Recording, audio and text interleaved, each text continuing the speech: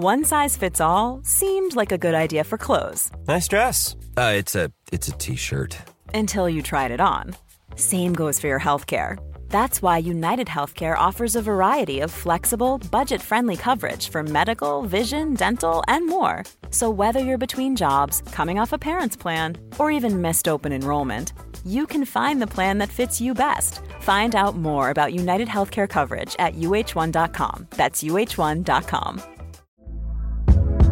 Hey there, it's Michelle Norris. I'm host of a podcast called Your Mama's Kitchen. When I travel, I'm usually looking for a way to find a taste of home when I'm not at home. And one of the things I love to do when I am at home is entertain. And Airbnb allows me to do that. When I was in California recently, I rented a house that had a great kitchen. And when we were sitting around the table, we're all thinking, we're in someone else's house. Someone could be in all of our homes as well.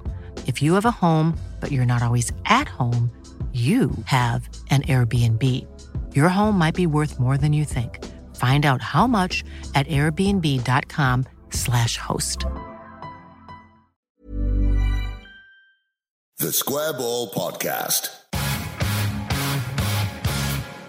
Hello there, and welcome to podcast 116. My name's Dan Moylan. With me is Michael Normanton. Hello. And Daniel Chapman, otherwise known as Moscowite. Hello. In this podcast, all the thrills and spills on the way, Middlesbrough heroes, villains and swans, and Swansea is when the next issue of our fanzine will be out. Dan James, we can exclusively say, will, in some form or another, appear on the cover of that fanzine. We're negotiating to see if he'll want to come and sell it for us, because I think he's probably going to have nothing better to do for the next few weeks, and he'd much rather be standing on the low fields than standing on the Liberty. I don't know what the street's called outside. Field. Long gone. Just like he should have been. If you would like to get behind what we do here and support us, grab yourself a digital magazine subscription from our website and you can read 10 years worth of fanzines for £1 a month, including the new one. You can find all that at thesquareball.net. Well, in the last podcast, I confidently predicted a win against Norwich. Michael, you said you were shitting it, and Moscow, you were worried. You two were right, and I have to hold my hands up and say, I was wrong. Always wrong to be optimistic where Leeds United are concerned. You should know this. I was shitting it, but not as much as Adam Forshaw, judging by his performance. Very Shitting nervous. it and waddling it. Although, was he nervous or was he too relaxed? I'd say maybe too relaxed, if anything. Yeah, there was no straight into him. That second goal. Why put your foot on the ball? Why? There wasn't the point for it. We were repelling a counter-attack. Luke Ayling had just given the ball away. We're under pressure. Cooper, sliding tackle to save the day. What do we do next? Do we hack it clear and relax and reset? No. Let's all just chill out on the edge of the area for a while. Smoke a beautiful cigarette or something while we're there. Just take it easy. Put on a few Marvin Gaye records. Relax. Because going to 2-0 down don't matter. This is the question I want to ask. Right, before we get into Forshaw, and I'm sure we want to point fingers immediately. We will. Is this, do you think, along with the West Brom game, the second game this season where it kind of just got away from us? It didn't feel quite as bad as West Brom. It felt like they didn't really carve out the chances that they scored from. A stupid free kick that Pontus gave away when he didn't need to, because there was plenty of cover there to stop him anyway. He was just trying to make up for his own error. Then it was deflected, which is cheating, not in good faith. Second goal, it just deflected someone with a tap-in. Again, not in good faith. They've not created that chance. Shouldn't be allowed. Should have just kicked it out of play. Maybe a drop ball, which was... After Pontus had slid and blocked that shot, this was, right, very good, well blocked. That's the end of that opportunity to score. That's fair. And then the third one, double nutmeg, that's not in the spirit of the game. The double nutmeg was worse than anything I've ever seen. From a distance. If we've discussed Pablo, maybe we don't want to do this, but that was something else. Well, let's go back through these errors then, because we had that early free kick in. Although you were sort of semi-joking last time, Moscow, you said that we would be in danger of them tippy-tapping it around on the edge of our box, and you predicted Pontus Jansson and Calvin Phillips would both be sent off. Didn't quite go that far, but you were right on the tippy-tapping in the dangerous areas. Yeah, and Daniel Farke, I hadn't expected him to be quite on top of that tactic as possible, but I did notice that their forward players seemed to have instructions to run with the ball at the feet of Jansson and Cooper, because they weren't trying to play around our defenders. They were just dribbling straight at them and going like, go on, make a mistake. In the instance for the first goal, it was Jansson thinking he's Lothar Matthäus, striding upfield with the ball about 20 yards in front of him, as he likes to do, and then not trusting Liam Cooper to get him out of it. Everything seemed to be all right, but he just went back and swiped the guy's ankles anyway. which was annoying. Get Berardi back in, I say. I'm starting to get a little bit twitchy about Pontus until he calms down, because it wasn't only, I know we should go through the mistakes in order and it didn't lead to a goal, but in the last 5 minutes, Janssen tried passing to Alioski out of our penalty area, and it was the most ludicrous kind of sand wedge chip that pitched up. It landed about 10 yards short of Alioski, just straight to a Norwich player. And I was thinking, why are you trying these relaxed balls? We're 3-0 down. Have you just given up? And he hadn't just given up, because he started the game like that. It's not Counter-Strike, Pontus. You've got to concentrate. And you're right there. We have a lack of players. No mention of Daniel James here, who can run at players. You're right. I think that's a fair... I don't think we have a lack of them. I think it was just really noticeable that their forwards were all doing it. They weren't trying to go around our players. It was just get the ball and run straight at Leeds United's central defenders, because they'll panic. They don't like backpedaling, and they don't like having to tackle that way. Reason I asked about it getting away from us, because when you look back at that first half, though, we were all right. And like Alioski should have scored, for example. Obviously, Roberts came close and Krul smashed him. Are you saying Alioski should have scored by volleying in that cross from 25 yards out first time that he missed by inches? I think that was a very difficult chance. If I threw that ball to you, you wouldn't even be able to hit that.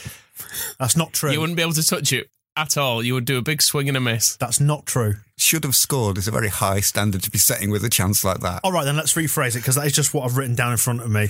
Could have scored. It was a good opportunity. I mean, he came close enough to make you think, well, that was a real missed opportunity. It was the one time Jack Harrison managed to actually get the ball over somebody's head, but it was just a blind punt, and Alioski made something of it by actually imagining himself to be Van Basten for a moment. And if Roof had got a little touch on it as he went through as well, if, buts, maybes and Kemar Roof, that's the first half really, wasn't it?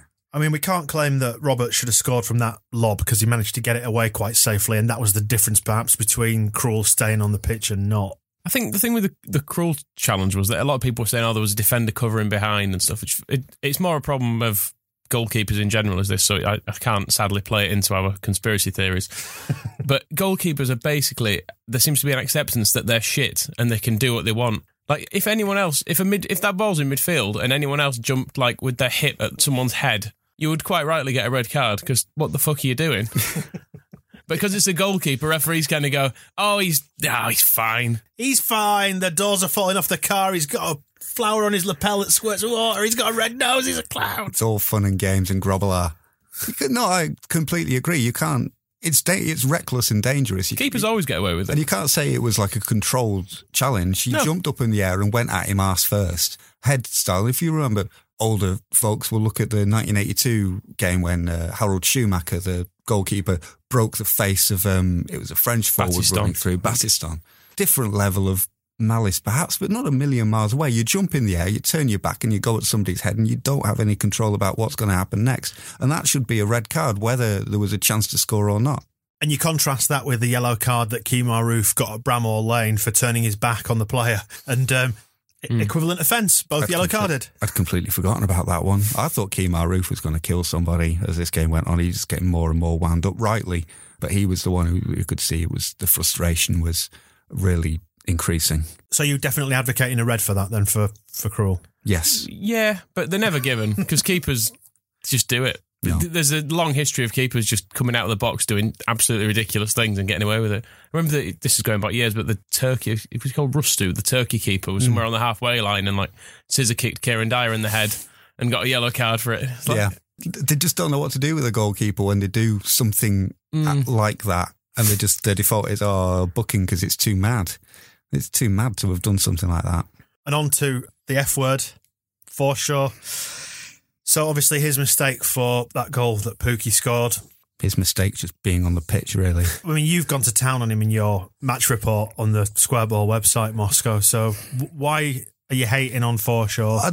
Is it because Bailey Peacock Farrell, you've done your dirty deeds on him with your post-Wiedewald video that's obviously sidelined him now? Is he your next target, Forshaw? I like Forshaw.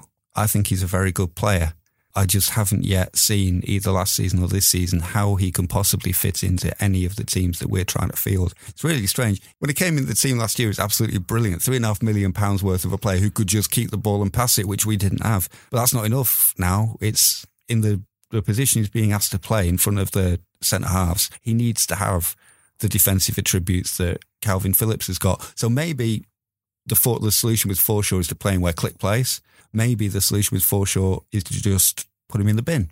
It's one or the other, but not playing him in front of the defence when we've seen how brilliant, and that's the other aspect of it. You can maybe say that Forshaw's overall performance wasn't that bad, but we've seen Calvin Phillips' performances there being absolutely brilliant, and he's not been there for a while all the defenders have been out injured and suspended. Phillips has been shoved all over and hasn't been in that vital role where he was so valuable to us at the start of the season, even when he got subbed off after 25 minutes in a couple of games. But the principle was he should be our central defensive midfielder, and Forshaw, if you can find a space somewhere else in the team, great.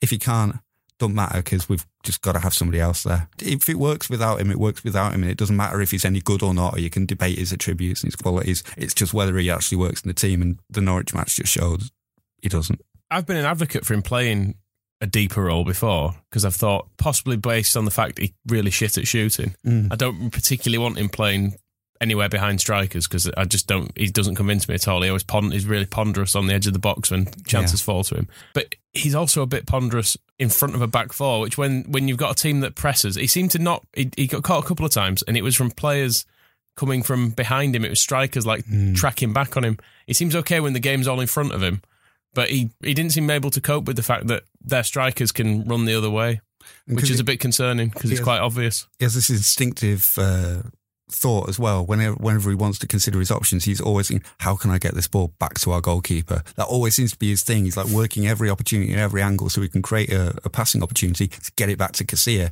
And I want to get back to Calvin Phillips just banging it down the wings for Harrison or Alioski or Clark or Hernandez. Well, Hernandez won't get there to chase. Well, the whole style, Bielsa's style, is built around quick vertical passing. We stopped short, obviously, of suggesting long ball, but getting it forward into the channels and out wide quickly. Yeah, and Forshaw doesn't do it, so bin him off. And Bielsa seems to be going that way after the match as well. We were saying, I keep making these selections and they're the wrong ones. So the head coach has a deep responsibility. Of course, he had to take it to that level. But it did sound like he's going I need to look at not what we do, because he's never going to change what his teams do, but how and who is doing it needs a rethink. And the first thing you think of is bin the Scouser. Never been comfortable with the Scouse captain of Leeds. He's a good player. He's a nice guy, and I've got a lot of time for Adam Forshaw as a footballer and a human. But there's a lot that doesn't add up as well. Well, you think we were deflated, and I have to admit to being mega deflated on Saturday. I think this is the lowest I felt all season, actually, in the wake of this. But you think that was bad? What you touched on there? How sad do you think Bielsa felt on Saturday night? I don't know. He kind of lives for this, doesn't he? It gives him something to chew on, because he doesn't like going to bed. He'll happy, because it distorts your self-esteem. That's his quote, where it's like you getting too happy after a victory, it ruins you, it spoils you, and getting too down after a defeat. But I think he loves the work. He'll have woken up on Sunday morning, probably about 3 a.m, just itching to get to the video machine and just start watching it again over and over. It's almost like the process, the struggle is the thing that he thrives on. He's got work to do. My struggle, he could maybe write a book with that title. No, joking. Just going to steer well clear of that one. Different theme. Roof, though, going back to the game itself, nearly scored straight from that restart. That could have put a different complexion on the second half. Because I sort of had a feeling that you never know, we might pull one of those second halves out of the bag, but wasn't to be. Once the second half started, it was never happening. No. The first half, we were actually in the game, and we had some chances and enough of the ball, and obviously the disallowed goal as well. And the penalty claim. The penalty claim, which I think was a bit soft. I don't want to see it given against us, so I'm not going to complain. I would love to see it given for us, just for once, though, just once. And a bit like the Pontus foul on Krul as well. It's weird when I watched that back today, and actually I think he does foul Krul, but then also Pontus has fouled from the back while also fouling the man in front of him. I saw that and I thought he'd pushed the defender primarily. Yeah. Everyone seems to be pushing everyone. Yeah. You should just call off, right, everyone's had to go at each other and we've scored, goal, fine.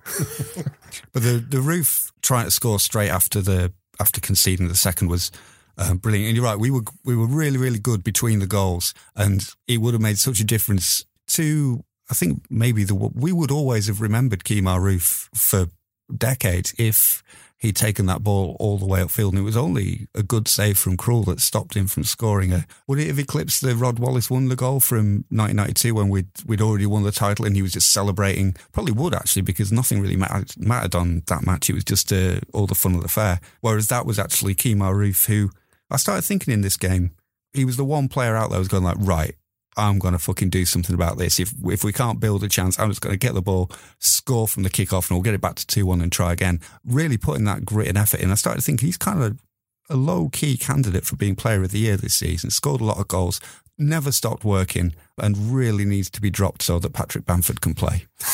So it's like these two things happening at once with him, which is kind of weird, but yeah, I feel bad for it because nothing is really coming off for him in the box. He's working his bollocks off. I thought he was going to fight the referee, and then Patrick Bamford comes on, who's as Sean Dyche once told him, he's never had to work for anything in his life, and just within 10 minutes is I'll just knock this off the crossbar, and then no luck there, I guess I'll just head in a corner. There's a goal, chaps. Is that what did you need a few more of those? Because I could have come on earlier and done that. Just talking about Sean Dyche, and I know why you've dropped his name in, and long-time listeners of the podcast may remember Sean Dyche featuring on this some years back. And what was it that he said to Patrick Bamford?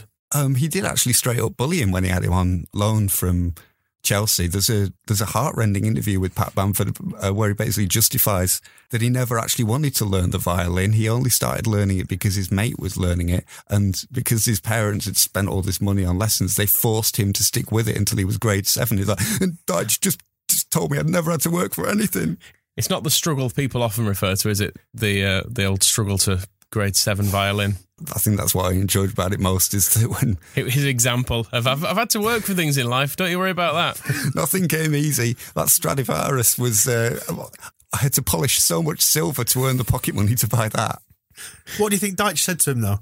There's only one actual quote from him in the whole thing, where I believe he said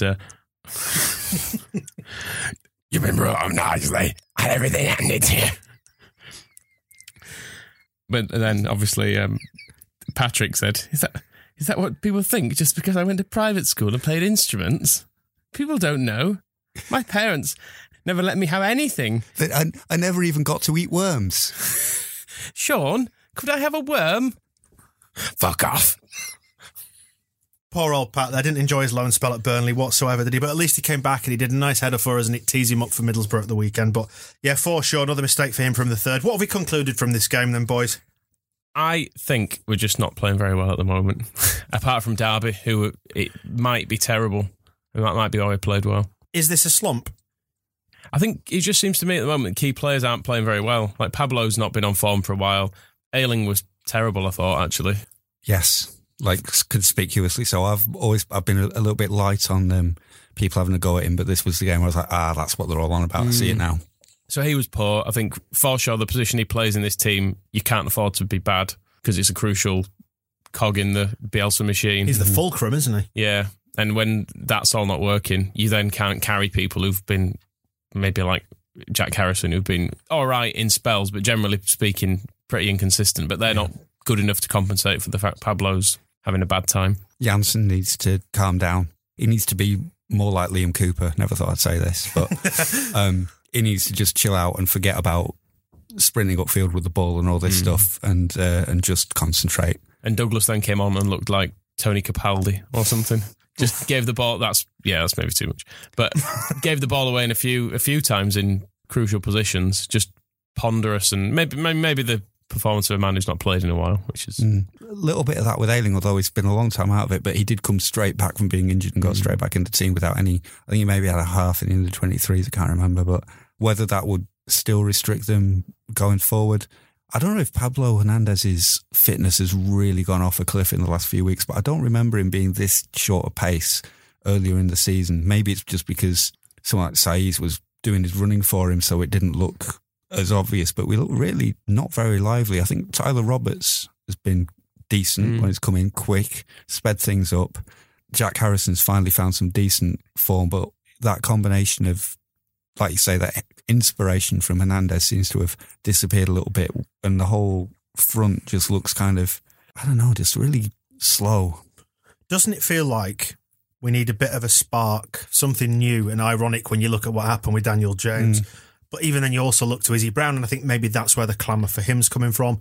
Even Patrick Bamford coming back again as well, offering something different.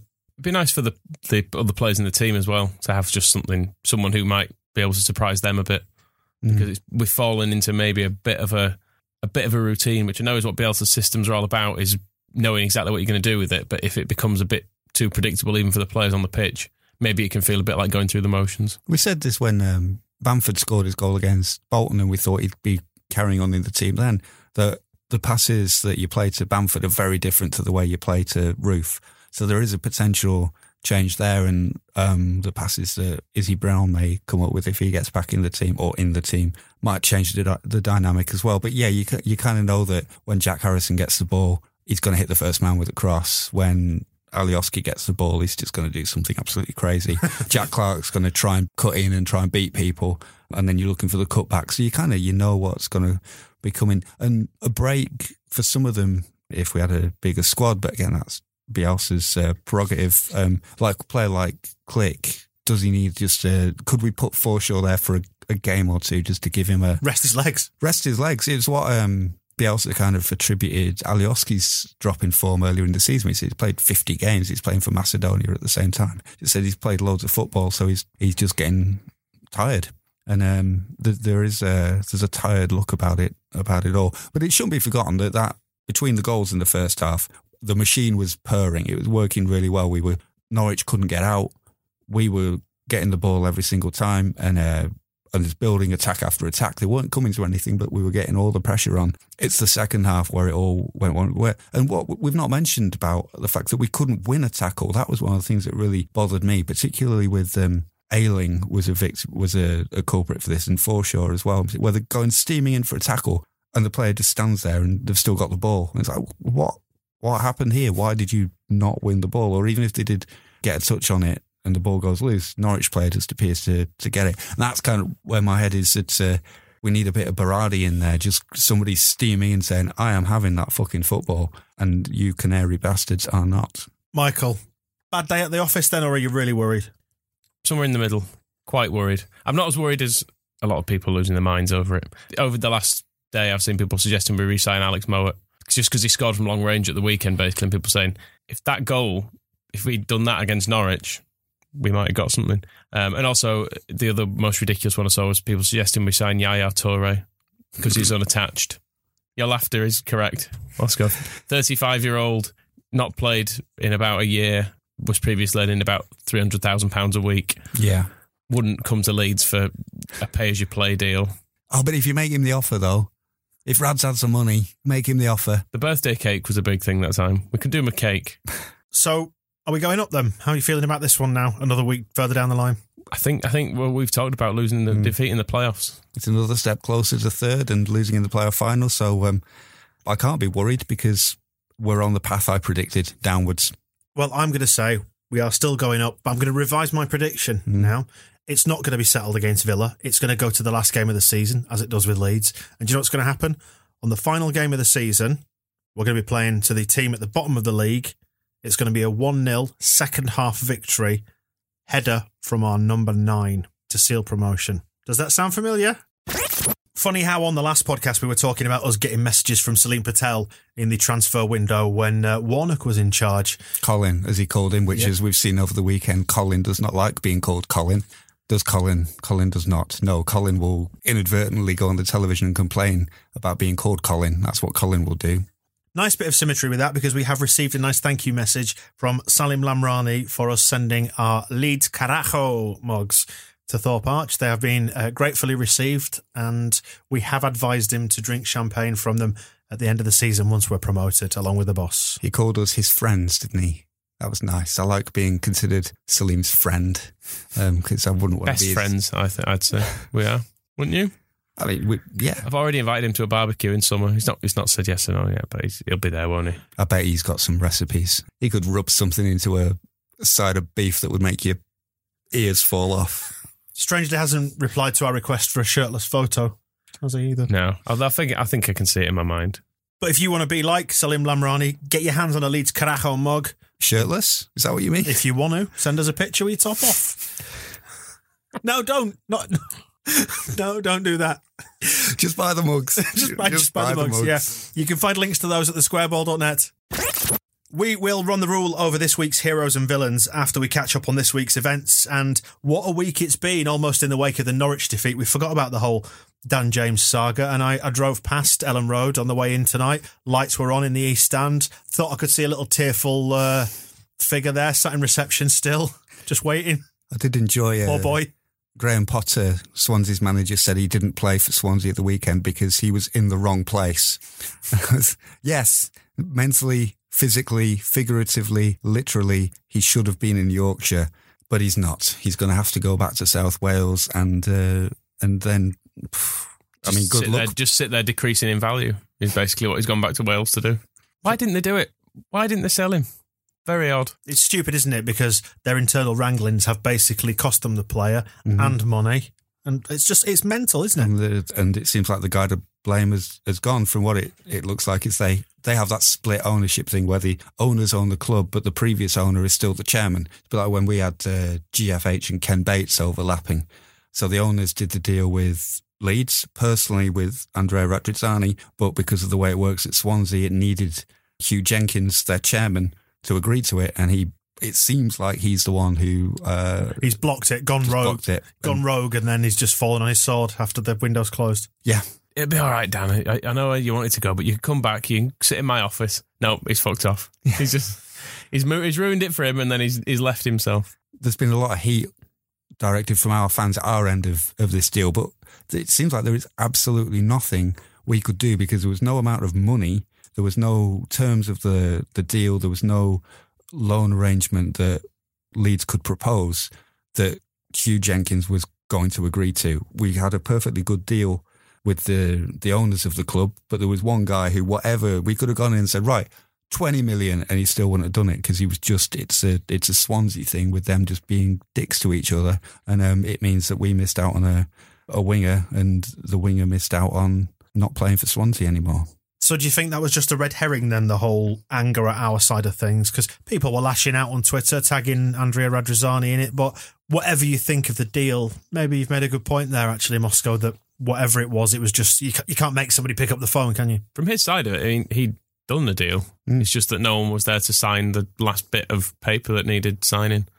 I don't see how you can really blame anyone for it other than the Swansea fuck up in the boardroom, the fact that there's no one person making decisions there. There has been some perhaps valid criticism of the fact he went to the final day, but lots of deals go to the final day. And again, that was the fact we were dealing with a club where one particular member of their executive did not want to sell Daniel James under any circumstances, went from offering 5 mil for a straight up transfer, and then it became £1.5 million loan fee and then £7 million permanent transfer if we get promoted. So we went up to £8.5 million. Then there was another £1.5 million for Adam. So we agreed a deal worth £10 million for the player. So it's not like Leeds weren't putting their hands in their pockets to get him. And then we were confident enough on Wednesday for Daniel James to drive up from Swansea on Wednesday nights to have his medical and everything the next day. So everyone's like, right, this is going to go through. And it's 11:30. And even when Swansea changed the terms, they said, we want 750 grand now. Leeds said, yeah, we'll transfer the money straight away. That's not a problem. And then just nothing, nobody there and say, oh, yeah, we'll send you our bank details in a bit. So there was nothing. Leeds agreed to everything. They met every demand. That's almost word for word Radrizzani's tweet. It sounds like I'm just parroting him now, but I just don't see what more we could have done to get that player. And if it comes to a plan B, two aspects of that. One, when a deal goes south at 11:30 and the guy is sitting in your stadium in a Leeds United shirt, it's not really a lot of time to go and get somebody else. And two, it sounds like Bielsa was offered a wide buffet of wingers to choose from and just went that guy or nobody and didn't seem particularly arsed anyway. So do you think there's no argument then in the whole we were at fault thing, Michael? There is the thing that it's happening on deadline day. The window's been open for ages. Just go out and get it done sooner, because then we would have, maybe won some more games in this period if we'd have actually had him available. And also I suppose there's an argument to say we should have signed some more players in summer. It's all of a sudden feels like a bit of a panic in January because now all of a sudden we're top of the league and it feels like a position we can't throw away. But if you're being honest with it, you should just try and finish as high as you can in the table from the first day of the season, not from January, when you've realised you've actually got a chance of going up.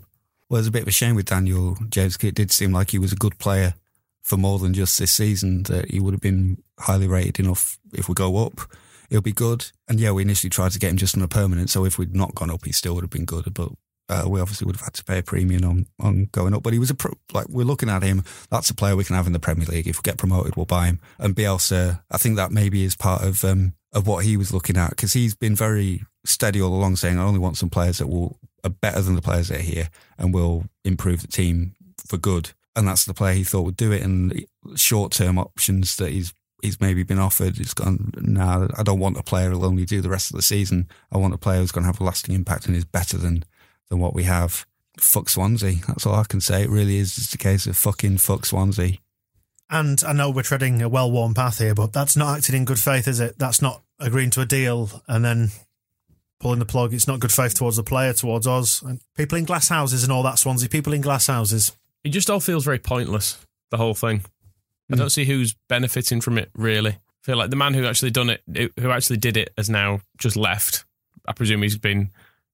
If you did that at work, you'd expect to get sacked, probably. Yeah, if you did something completely against your boss's directions, I think that's generally pretty much the same as resigning. And he's done this as like his final fuck you before he leaves. And it seems like from what Swansea fans are saying is he's the good guy. Yeah, he's been there longer. He oversaw their climb from Division 4, overseen a bit of decline as well. But these Americans who've come in and taken them over are just awful. And so he was kind of making a stand against what some fans are seeing as asset stripping, that they were going to sell 4 or 5 players, and he stopped the Leroy Fair deal, fell through for whatever reason. He's just like selling Daniel James is almost, the Swansea fans, you'd probably want him in there saying like, no, I'm not. I'm refusing to sign off on the sale of one of our good players. We would have loved somebody to be doing that with Lewis Cook or with Johnny Howson, stamping the feet and saying no.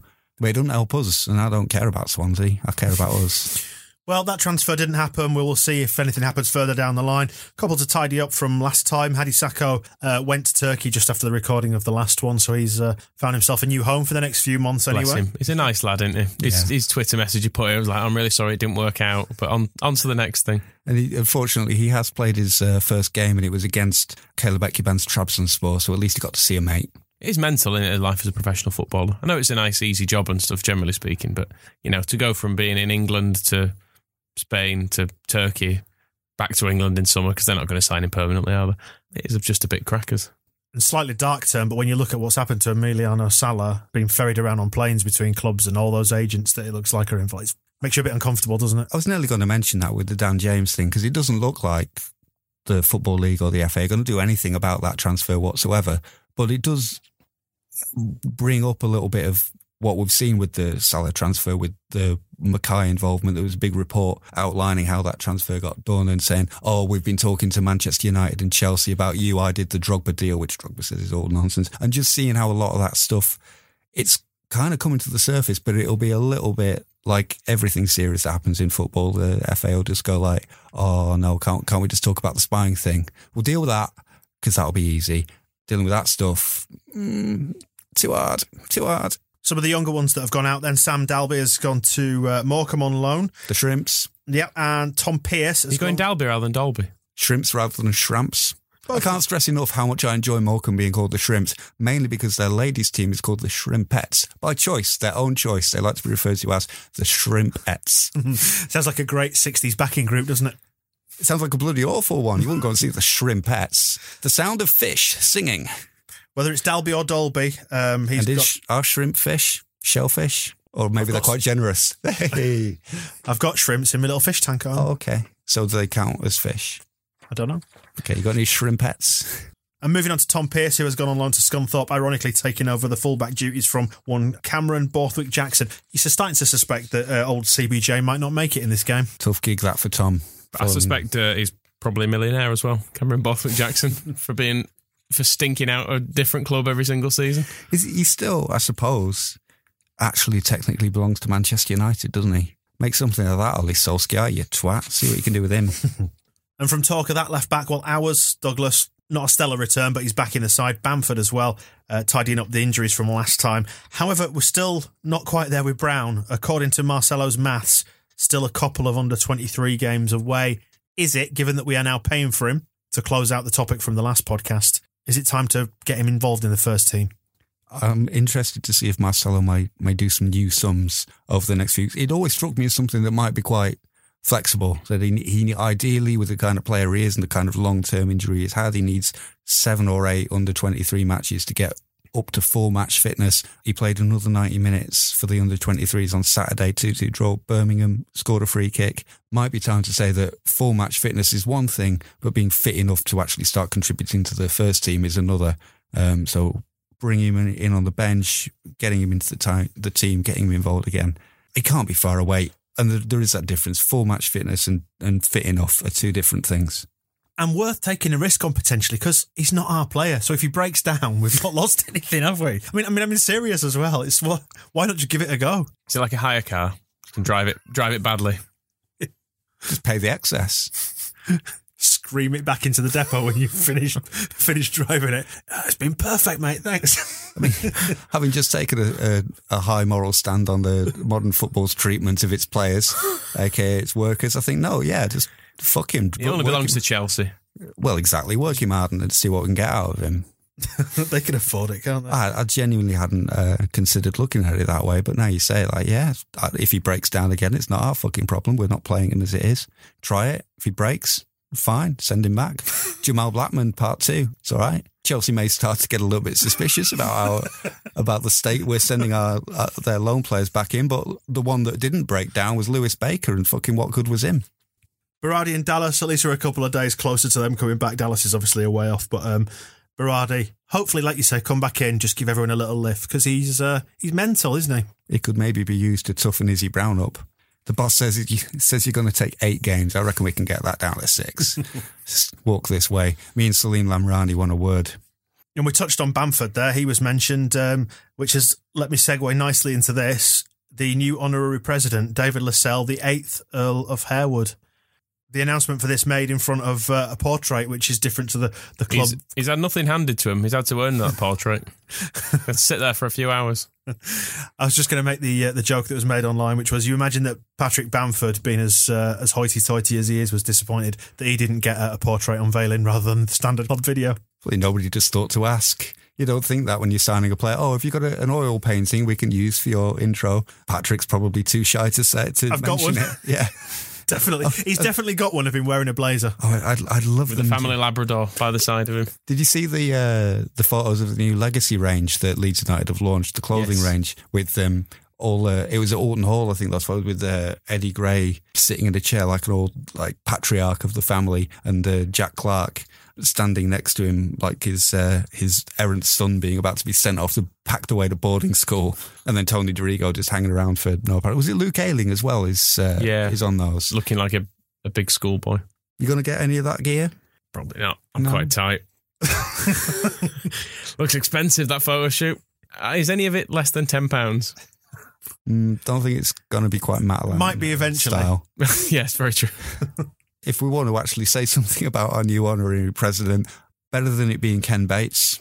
Correct. As he installed himself as after Lady Harwood had died. How have we got away with that? How do you mean? Because wasn't it an honorary thing that he was sort of guaranteed? At some point, did we just tell him to fuck off? GFH sacked him, didn't they? Yeah, it was the whole private plane. Private plane from Monaco, along with all his other expenses, and they basically went, this is enough to tell you to fuck off, so we're telling you to fuck off.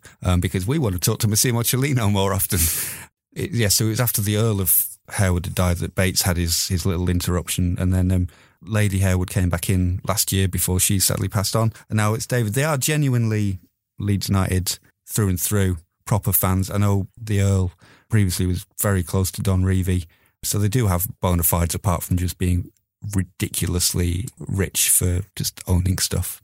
And one more bit to do then before we close this section out and move on to the Ken Bates Villainy Award. The Blasphemy Baton, a new thing we could possibly, a nice catchy name introduced here to the podcast. If you were listening a few podcasts ago, we discussed Stoke manager Nathan Jones being quite religious in his outlook. He summoned the power of God to beat us. Then Preston went to Stoke and beat them, thus inheriting the Blasphemy Baton. Now, Preston, carrying the baton, played Derby at the weekend, which creates an awful conflict for us, the potential for Frank Lampard's team, Frank Lampard's Derby County, no less, to inherit the Blasphemy Baton. But it was 0-0. which I think means that Preston currently retaining the baton. Yeah, Frank Lampard has no business in the eyes of God. Is that how it works then? If you draw, your it's like the Ashes or the Ryder Cup or something. If you draw, that's enough to retain. Yeah. Yeah, I mean, what did Christ do with the moneylenders at the temple? He cast them out. He won't have any of the Redknapp Lampard family in his domain, in his house. So Preston travel to Bolton at the weekend. So the baton will remain in Lancashire for the time being. I mean, Yorkshire is God's county. They need to. Can Sheffield United beat one of these teams or something? So we're at least got the light of the Lord on the right side of the Pennines. Ready to pop the question? The jewelers at BlueNile.com have got sparkle down to a science with beautiful lab-grown diamonds worthy of your most brilliant moments. Their lab-grown diamonds are independently graded and guaranteed identical to natural diamonds, and they're ready to ship to your door. Go to BlueNile.com and use promo code LISTEN to get $50 off your purchase of $500 or more. That's code LISTEN at BlueNile.com for $50 off. BlueNile.com, code LISTEN. Many of us have those stubborn pounds that seem impossible to lose, no matter how good we eat or how hard we work out. My solution is PlushCare. PlushCare is a leading telehealth provider with doctors who are there for you day and night to partner with you in your weight loss journey. They can prescribe FDA-approved weight loss medications like Wegovy and Zepbound for those who qualify. Plus, they accept most insurance plans. To get started, visit plushcare.com/weightloss. That's plushcare.com/weightloss. I'm Sandra, and I'm just the professional your small business was looking for. But you didn't hire me because you didn't use LinkedIn Jobs. LinkedIn has professionals you can't find anywhere else, including those who aren't actively looking for a new job, but might be open to the perfect role, like me. In a given month, over 70% of LinkedIn users don't visit other leading job sites. So if you're not looking on LinkedIn, you'll miss out on great candidates like Sandra. Start hiring professionals like a professional. Post your free job on linkedin.com/achieve today. Eyes on Middlesbrough shortly, but first this, we'll pick our heroes and villains from across the last 7 days. First is the Villainy Award, sponsored by, named in honour of, Ken Bates, who brought us plenty of misery across the years. And as is customary, nomination number 1 goes to Ken himself. Because I could imagine him, he'll have been well in bed before it happened, but waking up in the morning and getting the news about Daniel James not making it over the line for Leeds and laughing so hard that Mars' tits will probably be trapped in the mangle again. And I don't like imagining Ken Bates laughing, or his Mars' tits, or his tits. Whichever are more securely embedded in the mangle. You see, now I'm struggling to move on because all I can think of is that image. But see, that's why he's a strong candidate for actually winning it this time. Who else do you want to nominate? Tim Krul, just for being a man with no control of his limbs throughout the game, really.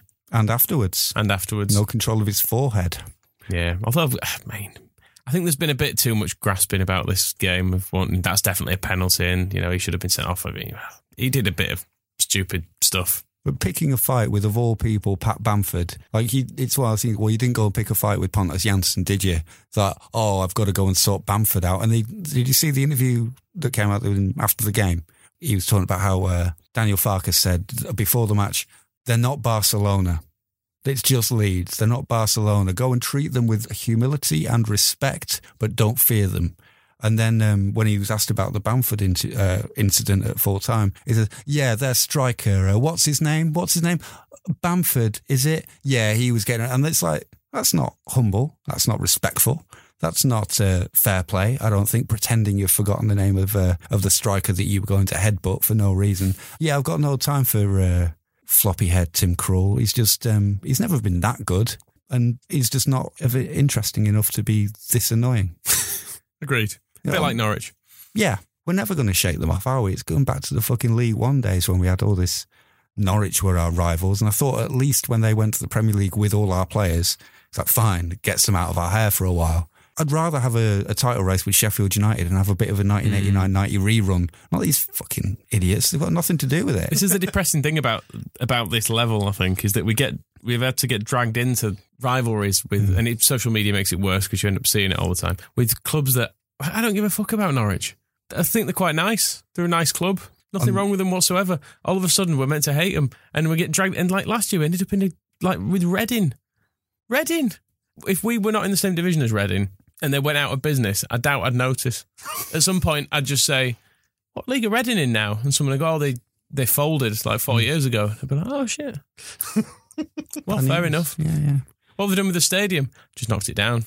Built Waitrose. It was terrible, yeah. People of Reading decided they like it more. Well, we're saying we don't want any beef with Norwich. Shall we go on to their local football reporter, Michael Bailey of the Eastern Daily Press, who I didn't realise, but the day before the game, I was on Radio 5, leaving this nonsense behind me and going on national radio in the morning to Adrian Charles. And this guy was on the phone as well, trying to get some Leeds v Norwich preview going. He didn't say anything really. He tried to say something funny because Charles and Charlie Webster were joking about being in small studios. He was like, oh, I'm in a small studio as well. Oh, yeah, great. Because you're in Norwich. Yeah, well, basically. But he passed me by kind of neutral, mainly because I didn't really let him say anything. But then his tweets from the fucking game. Like this podcast, isn't it? Well, you know, I'm not saying that if you said more interesting stuff, you get more in. Oh, that sounds terrible. I'm not that much of a bastard. I am where this twat's concerned, though. His most egregious transgression during the match was, you know, when the white noise started coming out of the PA, which happens at Elland Road, like that's happened plenty of times. If it didn't, I'd be disappointed. Yeah, it's just because the whole place is fucking fucked. So it's going to happen. But yeah, he tweeted, this is ridiculous. I've never witnessed anything like it. When Dia passed 1, 2, 3 into the box, then the PA blares out white noise at full volume and it stops just after Clasia claims a distracted cross. He's since claimed, after half of Leeds piled into him on Twitter, that he was just joking. That's the standard Twitter climb down though now. I was just joking. Oh, I was fishing. I've caught a fishing few. emoji. But then if he was supposed to joking, be a serious bloody journalist. And if it was, I think part of it says like, oh, you don't understand my my style. I'm funny like this. What's his name? Michael Bailey. That's it. None of the Norwich fans in his replies to that thought he was joking there as well. There was one, my particular favourite one was, have Leeds no morals? As if they were all taking it absolutely seriously. This was a deliberate attempt for us to influence the match by playing white noise through the speakers. And it's just fucking nonsense. Because it would have had an equal chance of distracting our players. Sure. Exactly. It distracted me. I'll be honest, I soiled myself. I didn't know what it was. The book, John Ronson book, The Men Who Scare at Goats, there's a talk about them, like the studies about them blasting the enemy with noise to make weird stuff happen. But we've not got to that. I really don't believe we have, particularly in the context of a PA system. It hasn't ever worked in my 25 years of going to Elland Road. Yeah, I tried pointing out on the Twitter as well, we had a scoreball that didn't work for 3 years. They still haven't mastered pulling pints yet. No. Busy, it seems to always get busier about 3:45. How often would somebody like this think, oh, that's just the sort of thing Leeds would do? How often do they think we'd do it? How often do they think we would get away with just like once every couple of games just blasting out white noise when somebody's got a chance to score? That's not going to go on for very long before the FA go, oh, there's something we can investigate. We'll put a stop to that. Well, you draw a parallel with Phil Hay, who, and this guy did the same thing as well on Twitter, this Bailey chap. Phil obviously has Leeds United sympathies. He's not a Leeds fan, he's a Hearts fan, but obviously deeply attached to the club. He's very involved in it, and he knows who he's speaking to when he's tweeting and reporting and commenting on the matches. But Phil has a duty to, and successfully executes the duty, to tell us when we're being wrong. This guy didn't. He was just simply playing to the crowd, wasn't he? His own crowd. What as well was interesting was after the game, he put a tweet out that said, I see I've got a lot of replies. I look forward to reading through some of those, as if he was going to really relish reading them. And then about an hour later, he was putting up like a big thread of tweets, basically crying about being constantly called a nonce. And it was... So if he had gone fishing, he'd got considerably more shrimps on his line than he'd ever bargained for. Because if you go fishing with Leeds fans, you're probably going to nonces light. I'm not in favour of people calling each other nonces on Twitter. I don't think that's a good thing. I think civility and discourse is needs to be brought back into our society's conversation. But call this twat what you like. He's clearly a knobhead. And it goes back to what we've spoken about in previous weeks, that sort of talk sport level of engaging controversy, and then even being worse, and going, oh, well, I was only joking. Has this guy ever been dogging? Unconfirmed. But yeah, it was that whole relishing thing of like, oh, I see I've got some people in my mentions, this is going to be fun. And then it's like, well, that wasn't fun. People were calling me names. Either go all out for it or just avoid it. Yes. It's not difficult, is it? When you're a journalist as well. Yeah, report on your team. Is he a journalist? Because the Eastern Daily Press sounds like one of those fake news websites. Southend News Network. Yeah, it does, doesn't it? I was about to say that they did let him on Radio 5, but then they let me on as well. So I was like, maybe not. We should mention some of the Swansea people as well. Hugh Jenkins for scuppering the Dan James deal, surely he has to get a mention because he's even fallen on his sword. So that's an admission of culpability. Also, because his name sounds like Huge Enkins. It's really difficult to say. I don't like it. Slightly controversial, but an extension of that, I would like to nominate Her Majesty Queen Elizabeth II because she could have pulled rank because she owns all the swans. So she could have sanctioned that deal at 10:30. Isn't it more fashionable to go after Meghan Markle these days? You're picking the wrong royal. But then those swans are not hers. Well, that's so. If it's come to the Queen, I'm sure Pat's got the number in his phone. He'll at least have Harry's number, won't he? Would we settle for like a swan? If we can't have Daniel James, we just have a swan, put it on the wing. I bet Ken Bates eats swans. Of course. Just to throw it in there. Yeah. And I bet Bielsa could make a player out of a swan as well. That's what he was trying to do. Here's your new signing, Marcelo. Brilliant. I see Calvin, you're no longer at CDM. I've found my new number 6. Steve Signet.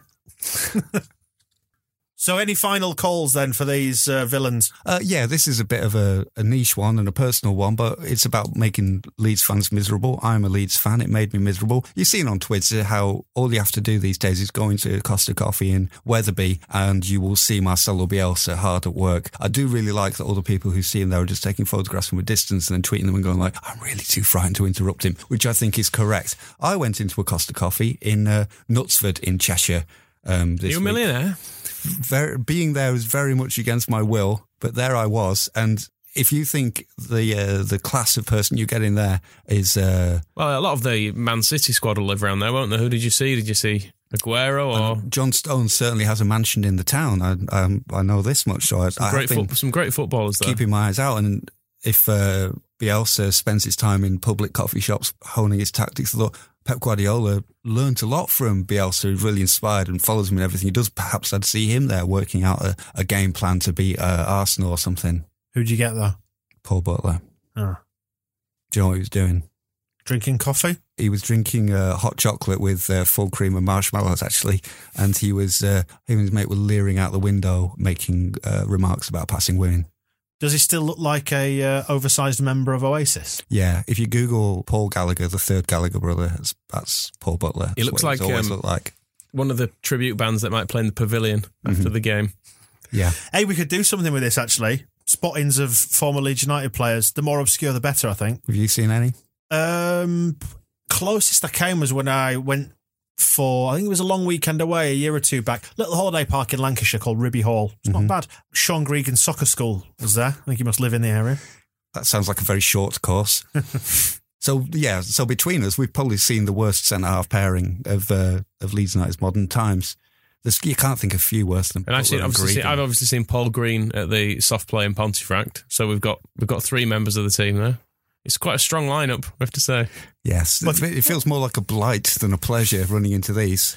Well, if you do spot anybody, minor, annoying, whoever it might be, just get in touch and let us know who you spotted and we'll give you a mention on a forthcoming podcast. But back to business, we need a villain. Ken Bates, Hugh Jenkins, Her Majesty the Queen, Elizabeth II, Tim Krul, that whoever it was from the Eastern Daily Bugle.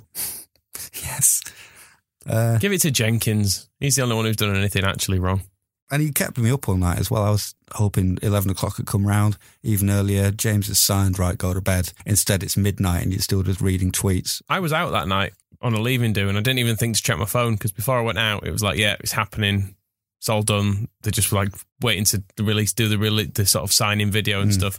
Got back into my hotel room at about 1:30, checked my phone and went, oh, very Leedsy this. Hugh Jenkins, congratulations. On to something more positive than that. Somebody, and this might be slim pickings this week, somebody who has brought us a little bit of joy across the last week. This is the Andy Hughes Hero Award obvious candidate, Salim Lamrani, for dropping us a note. Very nice of him to do that. Our friend. Yeah. Oh, we did send him a free mug, though. So yeah, but he's taken it as a gesture of friendship. So Olive Branch accepted. So we're now great mates. So I'm happy. He could have just taken the mug and said nothing. Like Marcelo Bielsa clearly has. Yeah, never liked him. He'll be working on something bigger.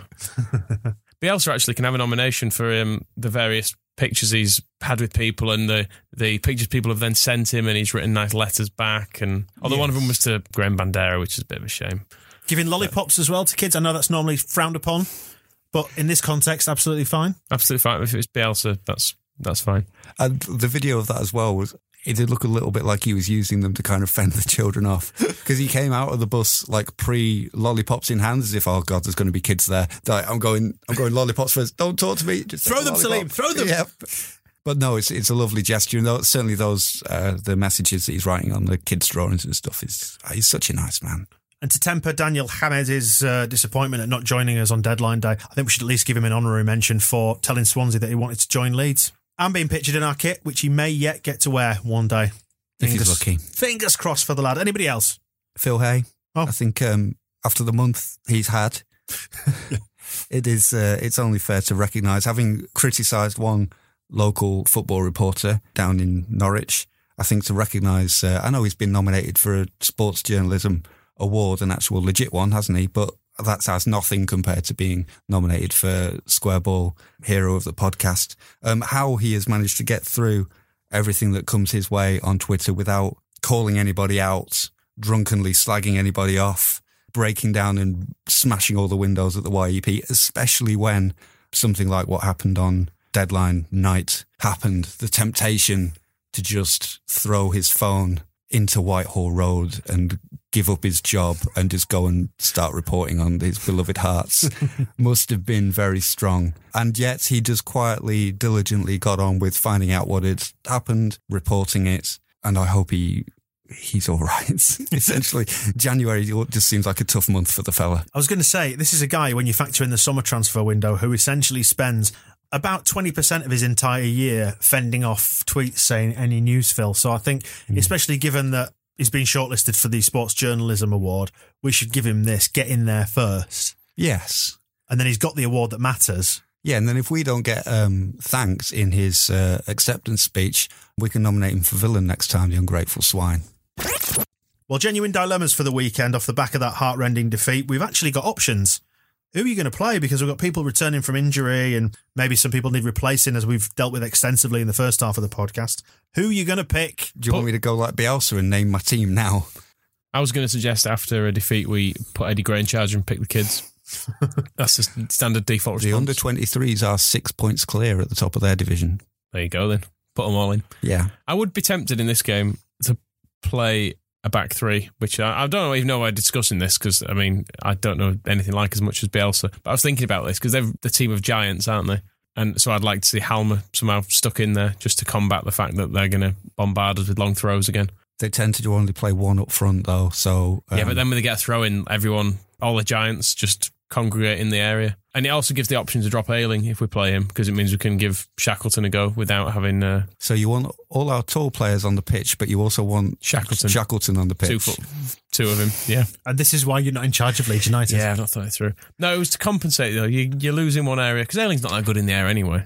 So you might as well have a bit of pace, at least, on the wing, and someone who's a bit more comfortable on the ball, because Ayling, short of trying to win a free kick every time he loses the ball, which he's remarkably good at. Yeah. I don't know how referees are so generous to him, in all honesty. He started getting cheers for it now, I've noticed as well. Yeah, I just think it gives us something a bit different and maybe give Ayling a bit of a kick up the arse as well. I noticed with Ayling against Norwich how little time he's spending in Norwich's penalty area compared to the start of the season. It really highlighted like he was overlapping all the way and on their byline. A little bit like Douglas and Alioski are quite good at getting there. Not so good when they get there, but it's noticeable that Jack Clark was just given the ball and kind of left to it, and Ayling just wasn't getting where he needed to be. Whereas little Jamie Shack, he's pretty good at getting forward, just not that good at...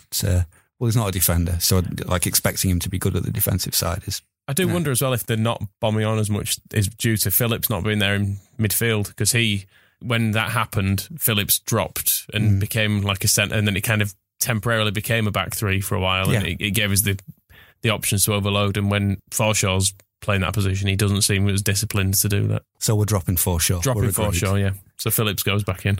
And I think there's probably not going to be dramatic changes. I think we know Bielsa's style by now is he'll spend the week torturing himself trying to come up with a new plan, and it'll be the same as the old plan. But I think that is the one. I think Phillips will be back. I think Roof will probably start again, but Bamford is clearly now an option from the bench.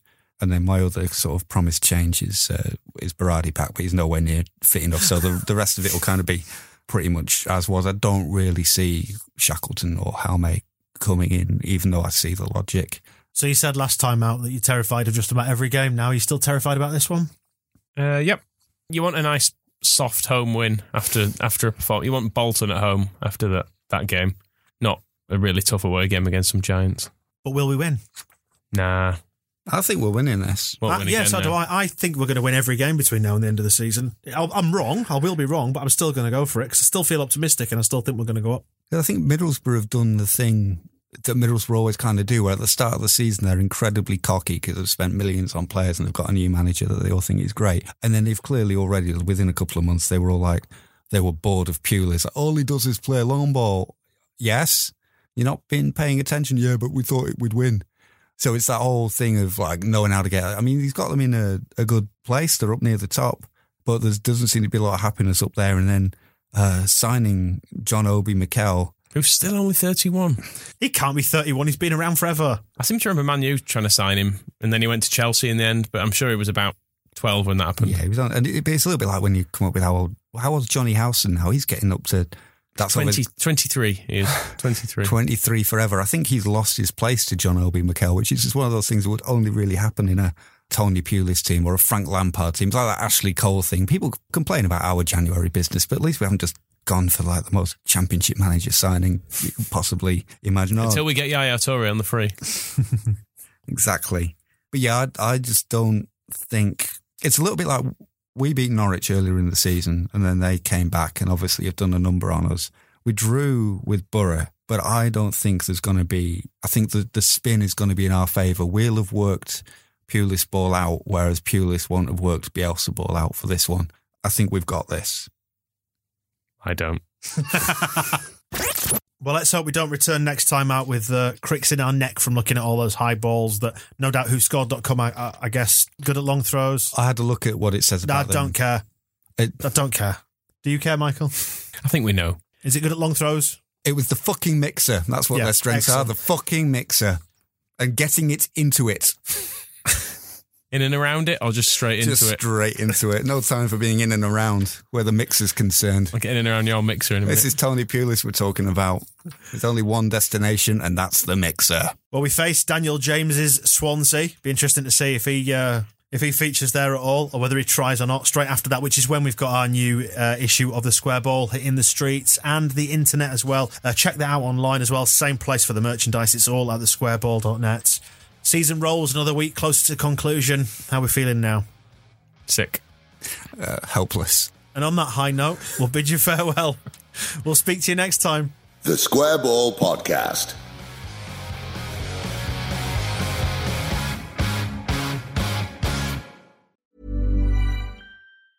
Planning for your next trip?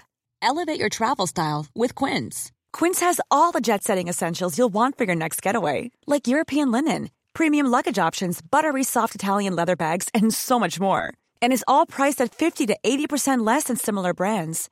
Plus, Quince only works with factories that use safe and ethical manufacturing practices. Pack your bags with high-quality essentials you'll be wearing for vacations to come with Quince. Go to quince.com/pack for free shipping and 365-day returns. Hey, it's Paige DeSorbo from Giggly Squad. High quality fashion without the price tag. Say hello to Quince. I'm snagging high-end essentials like cozy cashmere sweaters, sleek leather jackets, fine jewelry, and so much more. With Quince being 50 to 80% less than similar brands. And they partner with factories that prioritize safe, ethical, and responsible manufacturing. I love that. Luxury quality within reach. Go to quince.com/style to get free shipping and 365-day returns on your next order. Quince.com/style.